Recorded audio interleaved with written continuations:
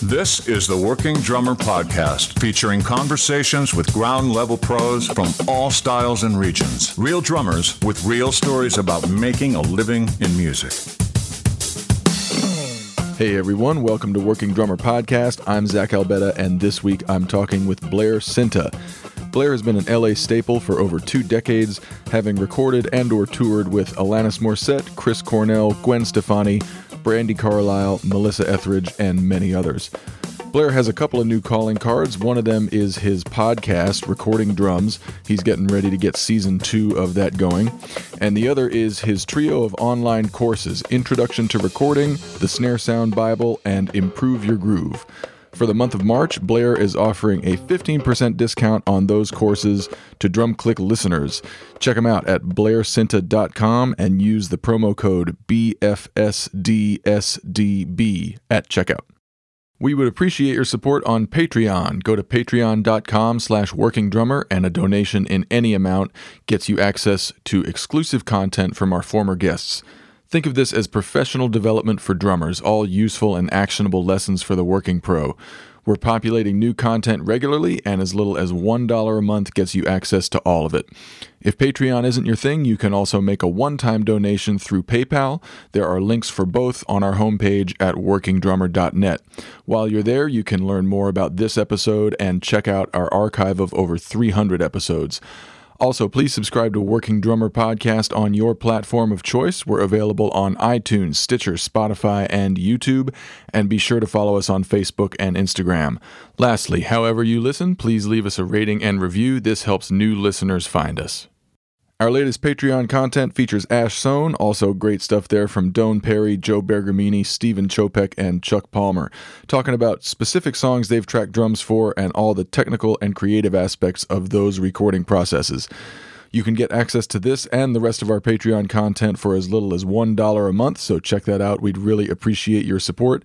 Once again, that's patreon.com/workingdrummer.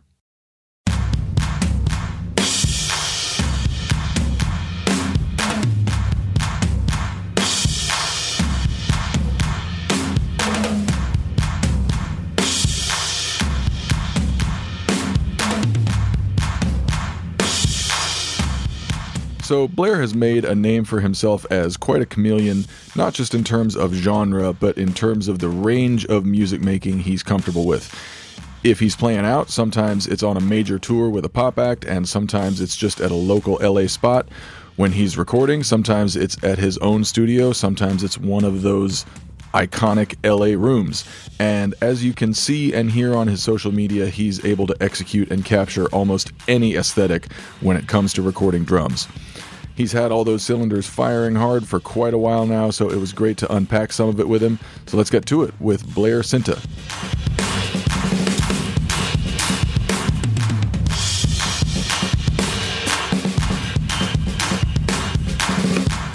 You recently finished up season 1 of your Recording Drums podcast. And anytime I talk to someone who also does a podcast, I'm curious about any sort of themes or thoughts or anything that kind of ran through most or all of the interviews you did, as far as first principles or philosophies or just stuff that kept coming up in a lot of those interviews. Did you experience that at all? Sure. Maybe 2 themes. One, that the business we're in, music business, is tough. You know? Sure. Not that that's any manipulation, but as drummers, it's hard enough to be a professional drummer. Right. Even if you're really good at it, guys we know are really good at what they do. Right. There's right. Great drummers out there. It's tough to make a living doing this. Especially with the cost of living. Inflation, blah, blah, blah, music business, streaming. I could go on the list. But then, one of the things I find fascinating, and I really love recording drums, which is why I've kind of gone down this rabbit hole of creating a podcast, and most of my work is that. But it's also insane because I've been trying to work on a totally different skill set, basically, which is a separate profession. Audio engineering is a separate profession. Right. And learning that more or less on my own. Like asking questions, of course, but like diving into that. It's like learning another instrument, right? Yeah. So recording drums as an instrument is tough, because we're dealing with so many microphones and fade, production choices, not to mention playing drums. Yeah, not to mention just like, the playing side and the tuning side and the tone side, and it's kind of insane, So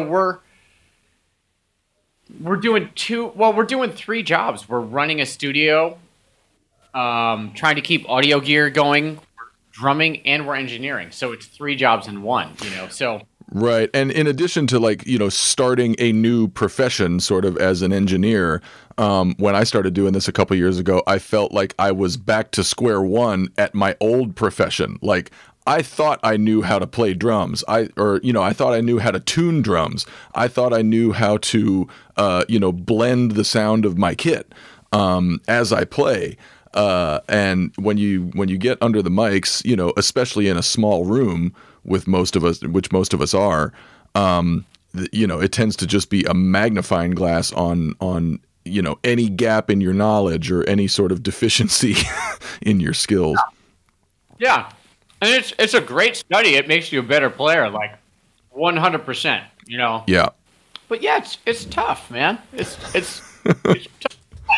At the same time, I love it because there's a whole side of creativity that comes from recording that, a lot of my motivation kind of early on to go down this rabbit hole was when I'd be on tour or something, I'd always be jealous of guitar players and keyboard players that had pedals and things that could change their sound, with literally the push of a pedal. And like that just started to like really sink into my brain that like, man, I want to be able to manipulate myself sonically also. Mm-hmm. And that doesn't necessarily, I do use a pedal board sometimes here and there, but it really meant like in the studio, like I want to be able to like pull out anything I can to change the vibe of the tune or something like that, Right. That's a whole other learning curve. Yeah, it's just, but it was really about envy. Like that's amazing that, you can go into this crazy ambient space to like a distorted space to a dry, clean thing. You know what I mean? Like, right. That's how I think about, using drums in the studio. Yeah, and that envy has carried over into people's home studio setup because a guitarist, for example, does not have to worry hardly at all about mic placement or room tuning. Right? They can just plug something in and go much easier than we can. Yeah, obviously, miking a guitar amp, you could, maybe three mics, right. Maybe, probably two, and then of course you want to put it in the right spot of the speaker cabinet where it's going to get picked up, and then check your phase with two mics, right? Right. Or use a really great IR these days. Yeah. Yeah. Just if I need to record guitar, that's what I do now because things sound great, So yeah. I figure if they can use Logic Drummer, I will use IRs. Yeah, there you go. Tit for tat. Another thing that you mentioned that I also kind of read in your bio or kind of your description of the things you cover as an educator is the business of running a studio. And most of us have at least some experience of like running the business of ourselves as Drummer for Hire. But I think there's a new set of sort of financial and logistical challenges to run a studio business. What were some of the things that you ran up against in your early days doing that, or some lessons you learned the hard way as far as the non-musical essentials of running a studio? Well, I wouldn't say necessarily early on. I think it continued. Yeah. Well, one, we were just talking kind of, I don't. Maybe it'll be in this, but we're talking about a whole gear issue. Chasing down gear issues. Right. Upkeeping your gear, the cost of that, or if something starts to go haywire, just chasing that down. Like is it a cable? Is it a mic? Is it a mic pre? Is it the converter? Do you just need to restart the computer? You know what I mean? Yeah. Just the technical side of it. And then, what was the other thing I was about to say? I totally lost it. Kind of the financial side of it, or? Oh yeah, I mean, just dealing with budgets. Yeah. People budgets and what you're willing to do as far as doing work for people and what the rate is, and what's time versus money, quality of projects, hey, the whole like, hey man, are you home? Can you do something for me like right now? Right. Right. That never ends, Wow. Yeah. The negotiating process of like, what is my time worth versus the thing that the job I'm being asked to do. Right. There's that meme going around of like two cowboys in a standoff, and one of them says, "What's your rate?" and the other one says, "What's your budget?" I haven't seen that. You haven't seen that? I mean, I kind of wish people would come like tell me like, hey, I have this much money. Yeah. Like instead of putting the onus on me, I'll tell you my rate, but don't then say, oh man, sorry, too much, bye. Right. Especially in email, I feel like I communicate more now through text, which is good, but definitely, I don't know. I feel like 5 or 6 years ago, sometimes I'd get an email where people would ask my rate, tell them my rate, and I would also say like, hey, but let me know, but then I would never hear back from them. Wow. Which I always thought, I just think that's kind of lame. Yeah. Yeah. Me too. And maybe in that case, somebody like doesn't actually have any money to spend. they were feeling you out to see if they could get a freebie or get some work done for very, very little money. And when you come at them with your actual rate, they're like, oh, there's no chance. And they feel sheepish, which they should. I mean, yeah. I mean, and just to be fair, I've had it go both ways where people say, well, I can definitely afford more than that and I will pay you more, which is rare, but it happens. Mm-hmm. And there's the thing where, people are like, well, I got X amount. Will you do it for this? And I kind of go, well, what's the track like? How deep am I going on this track? How long is it going to take me? And that kind of helps me answer the question of whether it's worth my time. Right. And how fast do you need it? Like if you're not paying my full rate, but I can do this kind of whenever I have time, then sure, I'll take it on. Right. So like, it's fair to say that you kind of made a name for yourself touring and playing live before making a name for yourself as a studio drummer. And, it's something I'm in the process of doing as well. And one of the challenges I'm having is sort of finding a way to like capture the loose, spontaneous energy and magic when I'm sitting alone at home in my room. And, I'm certainly not the first to struggle with this. I think the difference between playing live and playing in the studio goes along these lines kind of with every musician.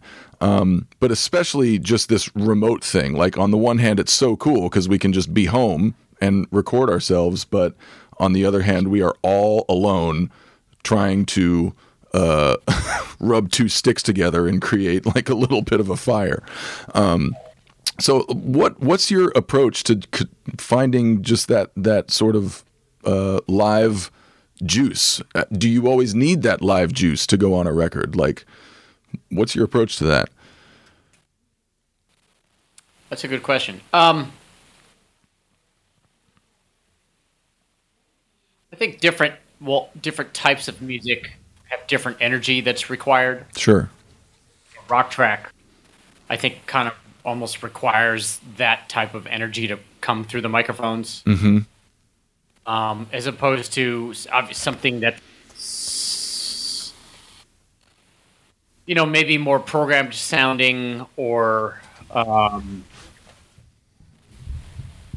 just supposed to be like spot on perfect, like gridded, where it's not really about a performance. It's more about sounds and a part. Yeah. Maybe static dynamically. That's a great way of putting it, actually, because you're absolutely right. There are some tracks that like require a performance, and others that require like sounds and parts. It's an interesting distinction, and one that I'm gonna start thinking about a lot. I think that's very cool.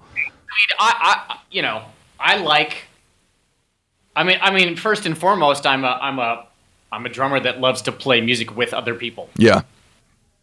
The studio, I feel like, is like a space that I love to also create in, but 9 times out of 10, it's really like I want to play music with people. So if I have an opportunity to bring someone over here, like I have 3 tracks to do today after we get off this, but it's like nobody's going to come over and track bass with me on it. It's just not in the cards. But sometimes, if it's just a singer-songwriter with an acoustic guitar, it's like if they're going to put bass on it anyway, and I can get somebody over here to like track with me, that's at least some different energy and someone to feed ideas off of, which I always strive for. But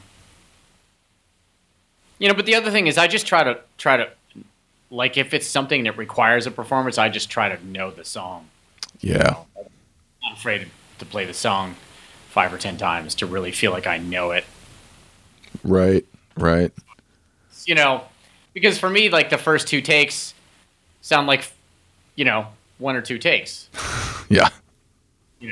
And like I just know it's going to be better when I know I can hear the next section in my head coming up, and therefore the fill informs the section, as opposed to me just playing whatever the fuck fill. Right. You know what I mean? Right. Like, no, right fill to bring in the next section. Yep. Yeah. That's another great point, because like whether it's in the studio or live, we all feel our best. We all feel the most comfortable when we really fucking know the music, right? When we have everything memorized and it's just not an issue. And reading is important, and playing sort of spontaneously in the moment, reacting, that's important. But I wish my process for learning and memorizing songs was different or faster, and I'm sure it's something I can work on. But just like you said, reps, like playing through something 5 or 10 times. For me, there's really not much of a substitute for just listening, playing over and over until you just fucking know the song.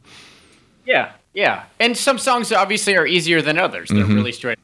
Maybe after the 3rd take, like it's so straight ahead, you're in it, Yeah. Other times it takes, rehearsing. Right. And I mean, it goes back to my original question about kind of how do you capture, kind of a vital performance or some vital sounds, and yeah, it just knowing the song, I think is key to that. I mean, about being on tour, when you're in week 4 of tour, and the band has been playing those songs, you're not thinking. And the way I play is like I don't play the same fills every night. Like maybe certain sections, it's like, oh, there's that, there's a signature fill or something like that. But for me, it's really spontaneous, and it's kind of like it's just in the moment, Right. But you're just not thinking. You're just playing, and like I try to get to as close to that as I can.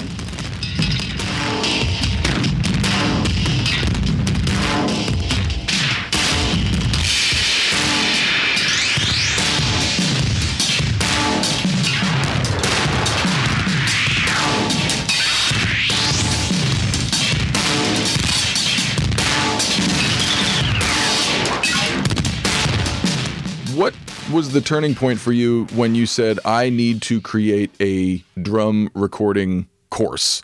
Was that like a gap you saw in the market, or the change that you wanted to see in what you were seeing on Instagram? Like, people need help.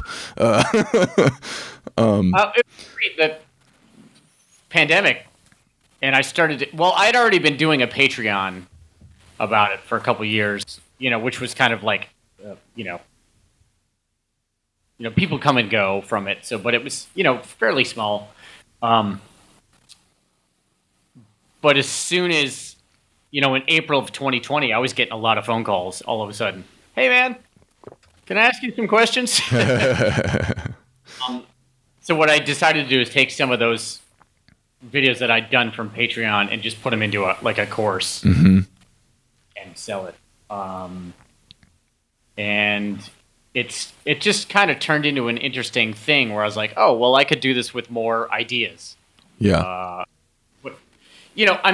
People come to me for certain things. People don't come to me for licks and chops. You know what I mean? So I'm like, I'm going to talk about what I'm good at. So I made one called Improve Your Groove, which is like stuff that I feel like I worked on, over years to like have a good feel, like things I listen to, like exercises I use, things like that. And then I did one that I called the Snare Sound Bible, because getting a great snare sound is like, sometimes I give people lessons and they have a really beautiful snare drum and it sounds pretty good, but then we make some changes and all of a sudden they're like, oh, that's how I wanted it to sound. Right. And then, obviously, in the studio environment, people are like, oh, I want a low fat snare, or I want a high ringy snare, or I want a blah, blah, blah. So like, okay, how do we do that? Right. Right. And I think, the Sounds Like a Drum guys have obviously gone deep on a lot of this stuff, but, I think what you're contributing to is getting away from, the sort of idolatry of this model snare drum or that model snare drum or whatever, and like figuring out how to get all these different sounds you're talking about out of one drum. And the drum you have is not going to sound exactly like a Black Beauty, but let's talk about how to tune it and how to mic it so that you can get that sound. Yeah, if you have a good drum, whatever it is, you can do. I guarantee that you can get almost any sound you want out of it. Yeah. Yeah. And, when you really think about, like, if you have one drum kit and you know how to do those things to one drum kit, you may only need one drum kit. Yeah. Yeah. I load of gear, so it's like, I don't want to say it's hypocritical, but like I do use a lot of gear, but if I got stuck with one drum kit, I could survive for sure. Yep. And do almost anything I wanted, with that. Yeah. Yeah. It's a lot because you have to manipulate it constantly, but yeah. Right. And but I think it's a great way to learn all the different things that your drums can do and all the different things that a couple of mics can do. And I remember, I think Dan Bailey was answering questions on IG, and somebody was asking him about all these different drums, and he was like, I can get pretty much anything I need to do.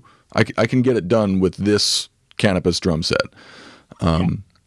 And he just kind of leaves that sitting there. Between having like a small variety of drums and a small variety of microphones, there's really nothing you shouldn't be able to do if you understand the principles involved in those things. Right. You hear almost any drum sound on the radio, you should be able to do that. Yeah.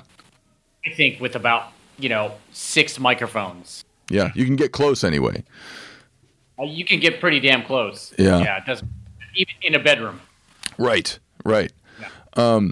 And so this, like, you know, we're talking about, you know, being able to do almost anything with a small amount of stuff.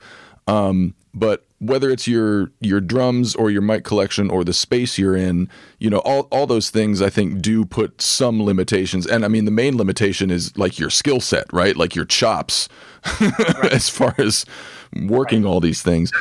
Not gospel chops. Like talking like. Sorry, say it again. Yeah, I was just not technical drumming chops. Right. Your knowledge of how all this shit works.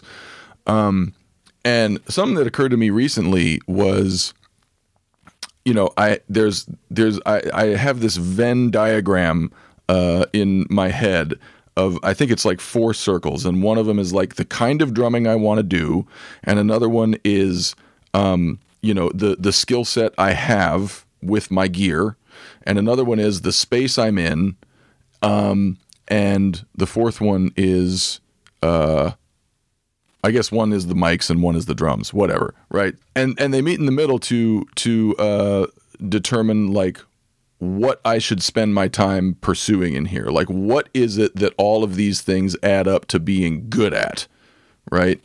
Did you have to narrow that down for yourself? Are you in the process of narrowing that down, or are you in the process of expanding that?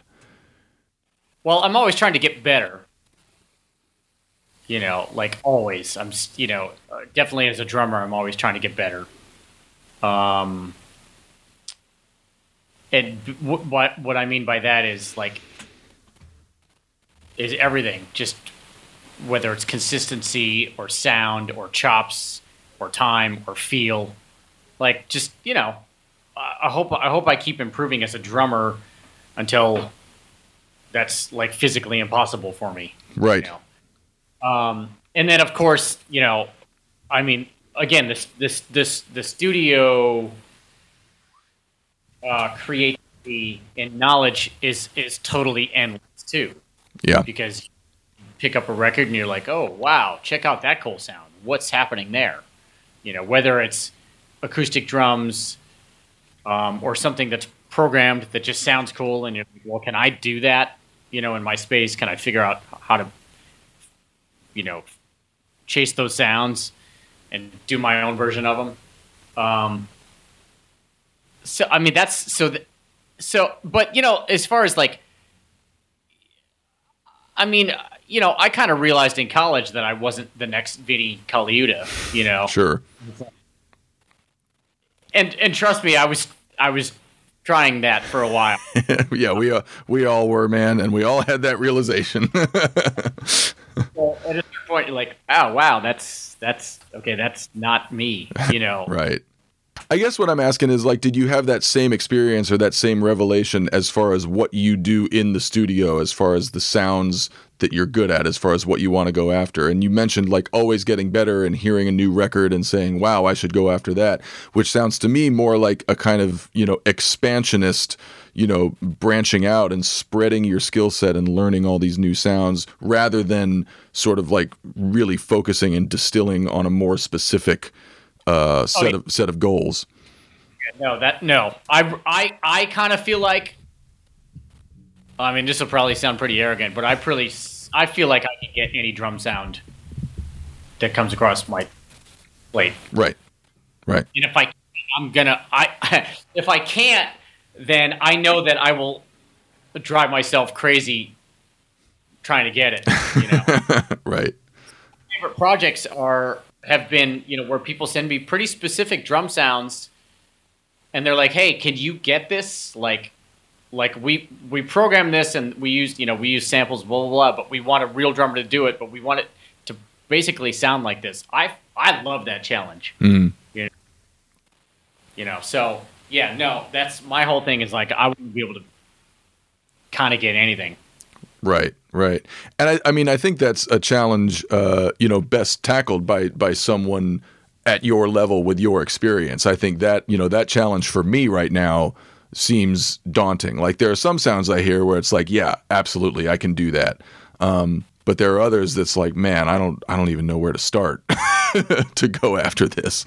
I think the process of like, limitations, and I actually think it's a process of limitations, because when you understand what you can do inside limitations, then when you have more options, all of a sudden those options are like, oh, I'm pretty close to this with hardly anything. Right. And now all I need to do is add the other thing. Yeah. Yeah. Yeah. In addition to your online course, you do, is it a 6-week like Zoom course, like a once a week thing?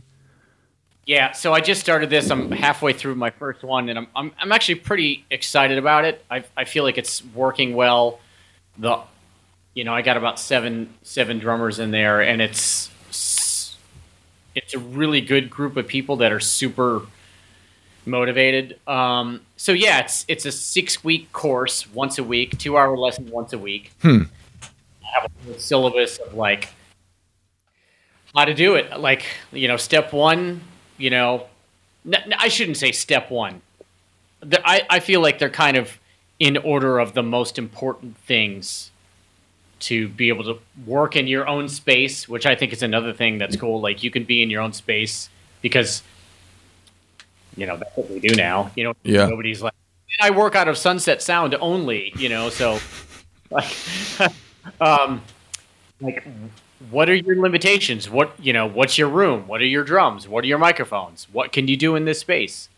So yeah, each week is another topic, and there's kind of some homework, and it's as much as you want to put into it and get out of it, but it's all live Zoom every week, and you can ask questions, and there's other people in there that have ideas too, which is cool.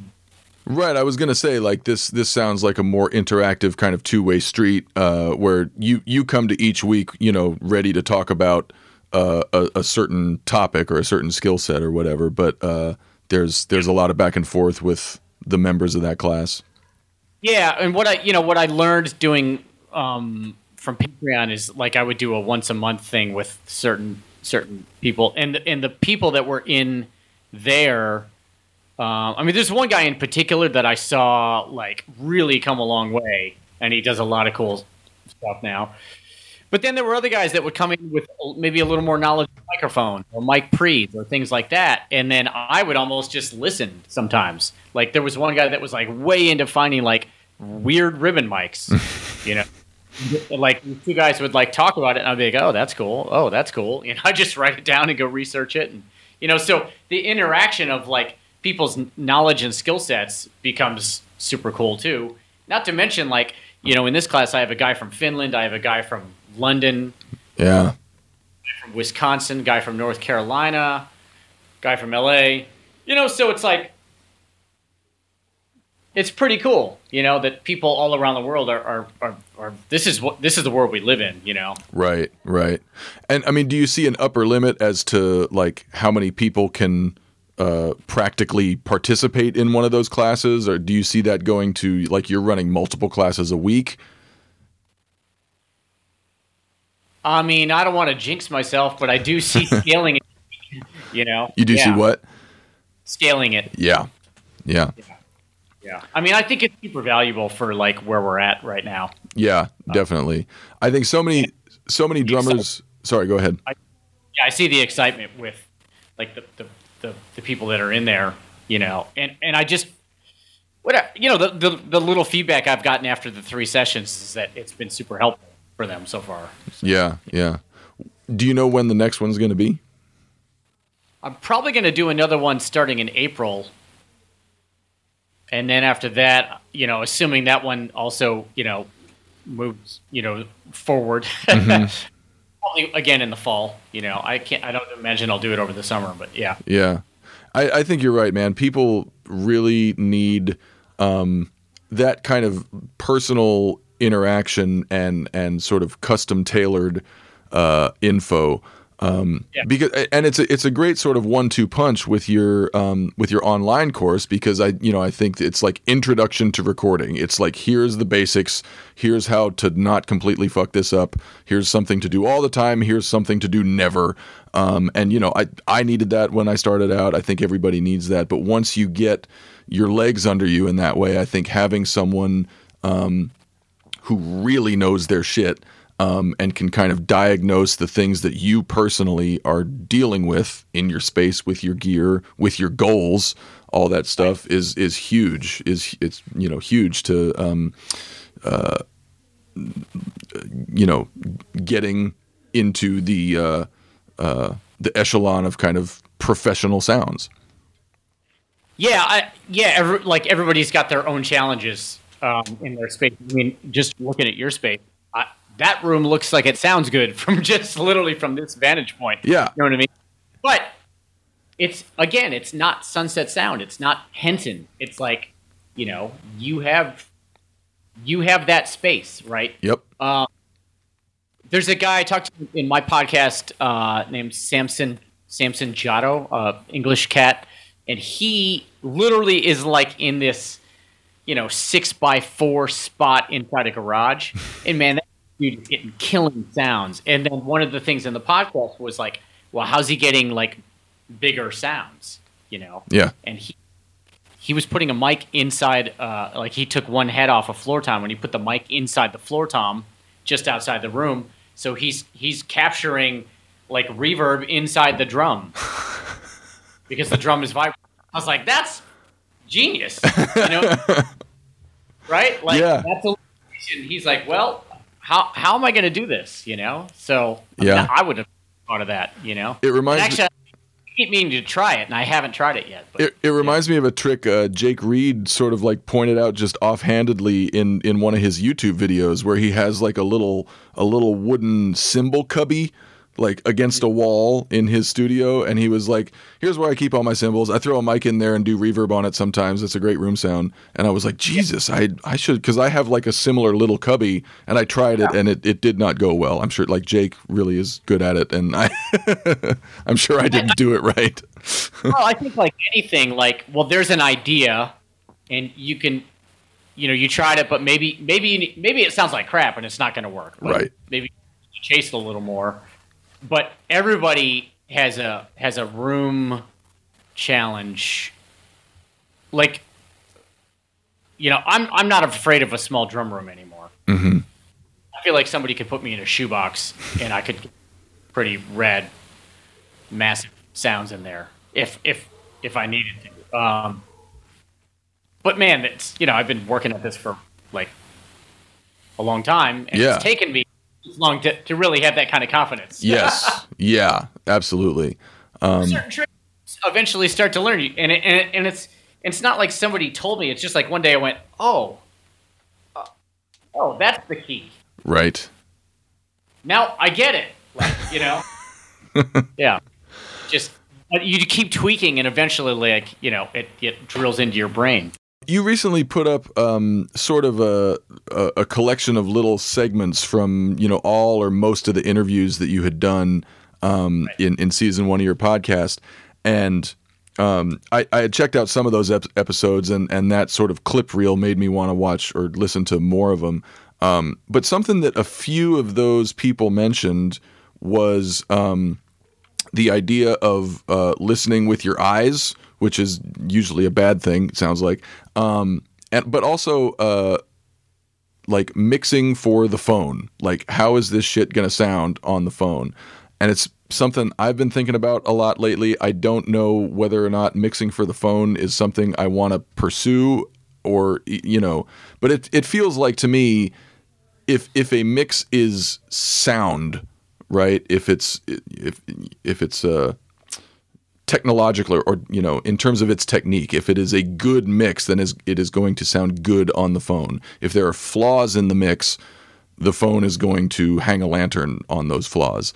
Can you talk a little bit about that? Just because you're all over social media, is people listening to your stuff on their phone a factor when you're mixing this? And also talk a little bit about the whole listening with your eyes thing. All right, I'll start with that because they're kind of two different things. Yeah, right? yeah. So I kind of had that revelation at a certain point, the listening with your eyes thing, like kicking myself like for years about like playing on the grid and just trying to be perfect, and then realizing that I'm a human being and like there's going to be inconsistencies.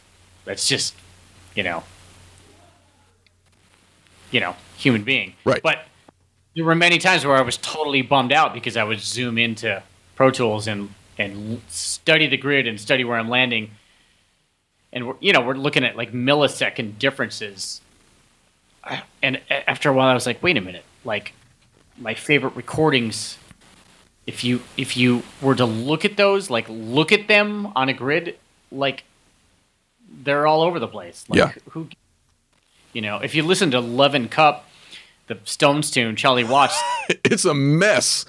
Man, I got to tell you, that is one of the most grooving, badass tracks. It's just one of my favorite. I just love that song. You know, obviously, that's not going to be acceptable to send out of to somebody else's track, but the point is that the grid is not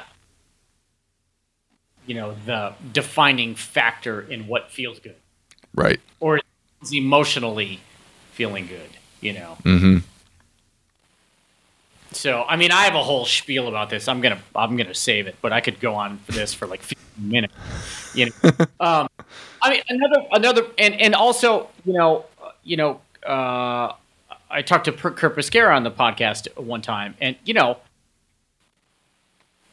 he made the same point. It's like, because he was recording a lot in the 90s, he was recording on tape way before Pro Tools in the studio, and he goes, yeah, at some point, everybody started staring at the screen when they were in like real sessions. It's like, that's not where the music is. Like, no one stares at anything when they're listening to music. Yeah. They don't stare at the music. Let's just put it that way. Right. So, anyway, point made. As far as the phone thing, I don't like obsess over it. But again, like I have noticed, and I really don't listen to music on my phone unless I have headphones, right? I don't just turn my phone on and play music. But I do notice if you hear something through a phone and you notice that the mix is really good, you're like, oh, I actually hear the bass line. Oh, I hear some character in the drums, the kick drum, things like that. Yeah. So there's enough tonality in the right ranges where the mix actually sounds good coming through the phone. And if you have a set of like NS10s in here and you don't have a sub on, it's like, well, does the drum mix sound pretty good? Okay, that's not dissimilar to a phone. How so? Well, like NS10s don't have low end. Right. Okay. Yeah. Mid-rangey. They're NS10s are pretty crappy sounding. So if it sounds pretty good coming through some NS10s, it's probably going to sound pretty good coming out of a phone. So when I'm building my sounds and everything, I monitor through my NS10s, and I switch between some speakers. But that's one place where I'm building my sounds, and it's not necessarily for the phone, but I do know that it will sound good on the phone. Right. Yeah. It's something I'm struggling with a lot, because I'll get something sounding really good in the headphones, and then I'll bounce an MP3 just to listen to it on the phone, and like hi-hats are just jumping out of the phone and the kick drum has disappeared, and it's like, okay, I got more work to do here. If something is kick drum heavy or sub heavy, it's not going to come through. Yeah. And some the other thing is that some are not going to sound good in a phone because that's not where the tones are supposed to be. So, like if you have something with like 808s and stuff, in my opinion, again, if it sounds good through a phone, then you've done a great job. But it's those subby things that are like rattling your chest. It's just not going to be there. So, and that may be the essence of the whole sound.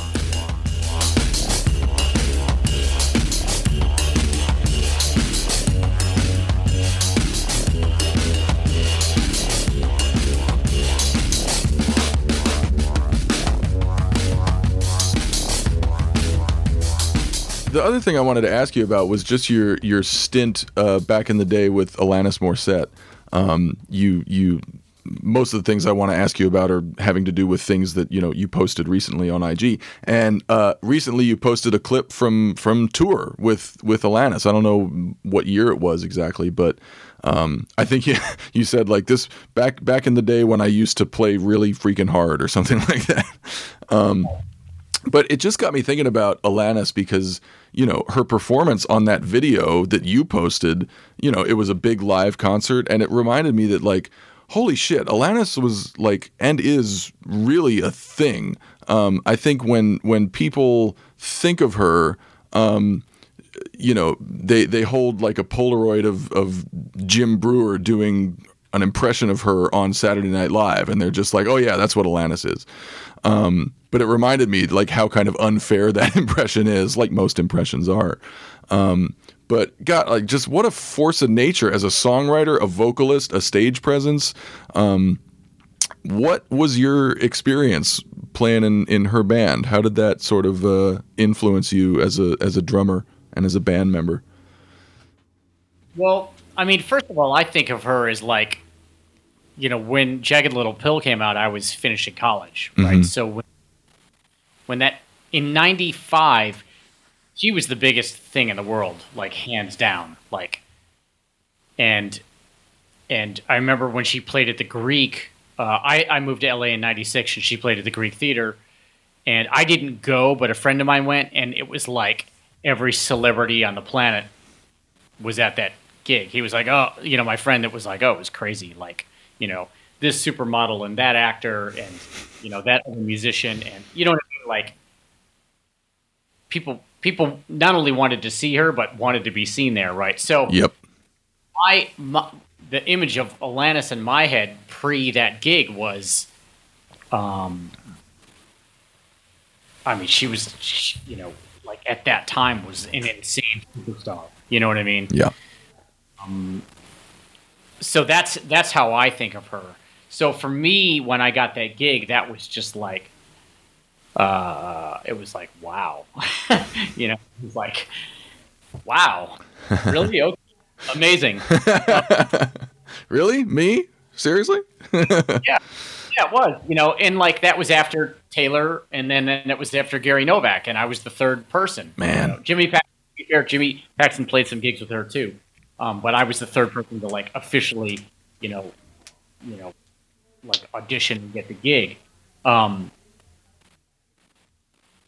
So for me, like I felt like there was a role that needed to be played as her drummer, and I think Taylor set the stage for that. And it was somebody that hits hard and brings a lot of energy. And frankly, I didn't really play much like that before I played with her. But there was a conscious decision that this is what needs to happen to get that gig. Yeah. Make that gig work. And that's exactly what I did, And trust me, man, those first month or two playing that gig and playing that hard was a challenge because I really had to build into it. But I also know that, like, when I came back to town and did some other gigs after playing with her, even for just a few weeks, I literally had somebody to, like, turn around to me, a bass player, and turn around to me and say, like, whoa, dude, you're like a different drummer now. Mm-hmm. So just the sound production just really changed, And I think I've kept that to this day where I can play not necessarily like that loud, but like I understand, like it's just in me now. Like I get like that that's what comes out of me now. I know exactly what you mean. How like when you're playing real loud, like I'm doing a church gig right now where they prefer you to beat the ever loving shit out of the drums, and when you find that volume, when you find that muscle, there's an authority that comes with it, right? Once you find that authority, you can kind of like keep the authority even, and lower the volume, even at your lower volume stuff, when just that hard hitting isn't required and isn't wanted. It's a weird kind of phenomenon, but like you said, you just kind of have this thing now in your body, and even if you're not playing loud, it feels and sounds like you fucking mean it. That's exactly it. Yeah. And I find that also, again, giving lessons sometimes, the first thing I do when somebody is over here is just play something simple. Just play me a groove. I just want to hear where they're putting the emphasis, what their sound production is like, what their sound quality is like, and what a groove feels like when I stand out in front of them. And I think there's a real difference of people that have spent time. It's hard to say on the road because I don't know if that's really fair, but doing something really consistently, playing the same music like over and over, and just, and again, it shouldn't be about, it's not a volume thing. It's a consistency thing, and it's a confidence thing, like you were saying, and it's an authority thing. Yeah. In addition to the, just the the volume and the heavy hitting requirements of that gig, was there anything that Alanis sort of like needed from the drum chair that you had to deliver that challenged you or expanded you in any way? Well, she would never say anything. First off, she really wanted you to be you. Like one of the coolest things, the band was hired to bring their strengths and bring that to her music. And I know that she's like that to this day. There's no MD saying like, play like this, blah, blah, blah. So, I mean, it's hard. I don't really know, but like, I wouldn't want to speak for her, but I just think that like when I came in and auditioned, there was something like I was number like 15 or 20. I know for a fact, I think I was like the second to last person to come in. But I think there was just something about like an energy or just like I wanted that gig really bad. Yeah. When I went to the room, I came in with like, I was like, yeah, I just think that I think maybe it's an energy thing. Mm-hmm. Not to say that other people didn't want it either.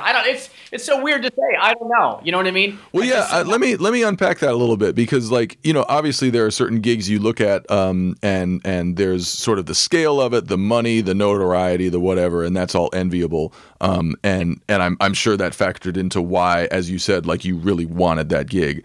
Yeah. But what are some of the other reasons that you really wanted that gig? I think you just named them. Yeah.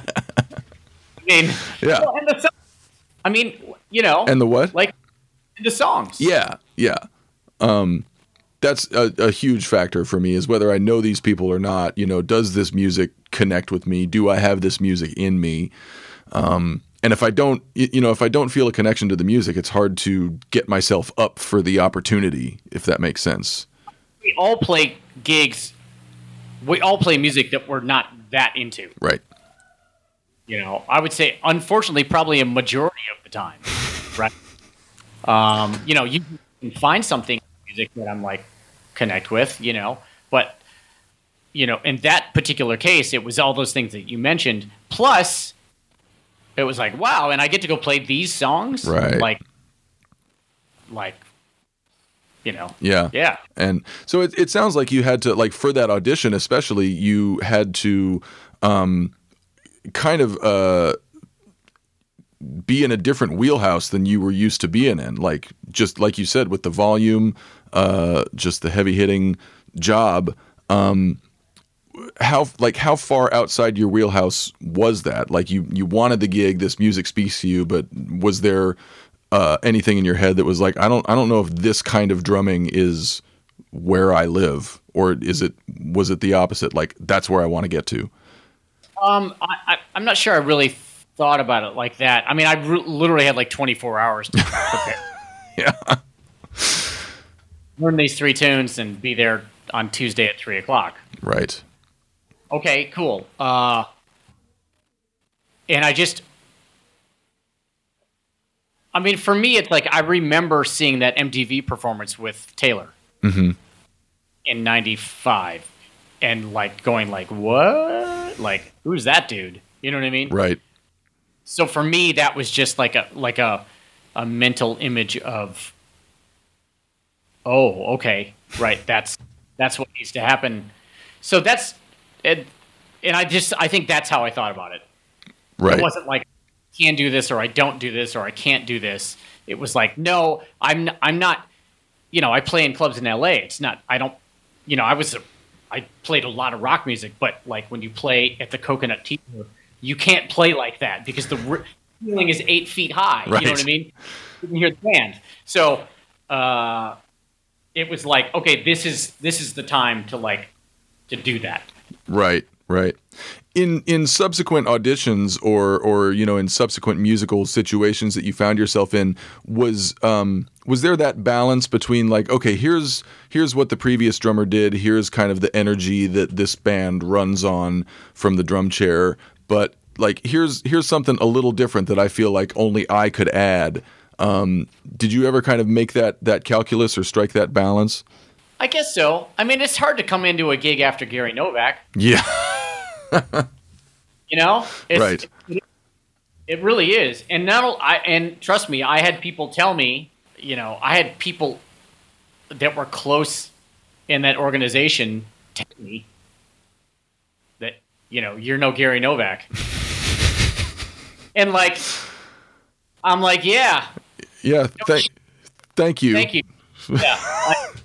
I'm well aware. Thank you. Jesus. Gary's my friend, man. And that guy's in like, you know, Gary's, you know, my God, you know what I mean? Like, yeah. Gary is Gary, right? Gary played with Chick Corea in like '93. Like it was like, oh my God, right? Yeah, yeah. But I think it's hard when you're inside it. Mm-hmm. It's inside it, and it's hard to. You know, well, let's just say this. Usually when there's a gig that I'm auditioning for or something and you listen to previous things, you know, usually it's like, okay, I know what I want to bring to this. Right. Whether you like what the previous person did or not, maybe there's a lot of great things they did, but you still feel like you can bring something to them. Or, you know, there's been some gigs where I'm like, oh man, I'm gonna like bring a whole bunch to the table that has never been brought to this. Right. And I guess that's the calculus I'm talking about. Like, you know, the calculus of that versus, you know, is it going to hurt your chances? Right. I'm going to play this the way I want to play it and give them. I'm not going to bullshit them about how I'm going to play this gig. I guarantee there are gigs I have not gotten because I've gone in there and been like, I'm going to do it like this. Right. I guarantee. Yeah. I had one recently. Guarantee it. I know it. It's okay because I felt like, well, if I'm going to go play this music, this is how I think I want to approach it, and it's always musical. Sure. It's just like, is it the right thing? Apparently not. Okay, fine. Yeah.